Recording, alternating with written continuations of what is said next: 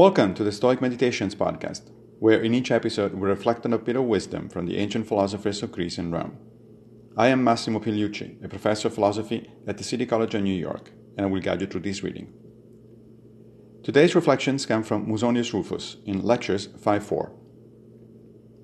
Isn't being self-controlled and prudent about all one's actions much better than being able to say what is involved in prudence or self-mastery?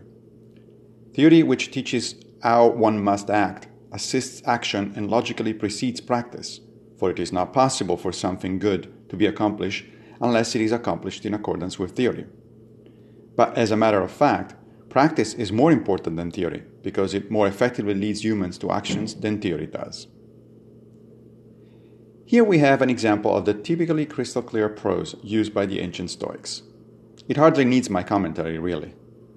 What Musonius is saying is that philosophy is made of both theory and practice, but while the theory obviously precedes the practice, because without the former one would not know how to do the latter, it is the practice that is both more important and takes more time and effort.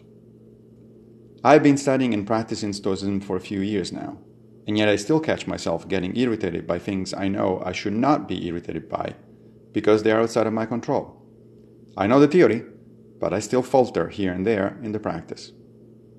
This is normal and human, and the only remedy is to keep practicing, of course.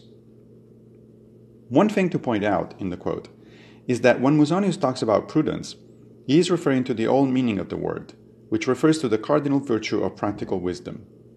Being prudent in the Stoic sense does not mean avoiding dangers, but rather being able to navigate complex situations in the most ethical way possible. So again, think of practical philosophy as going to the gym. You know how to lift weights, but the only way to get good at it is to keep lifting ever more, day after day. Thank you for joining me for another Stoic meditation. I will be back with a new episode very soon, fate permitting, of course.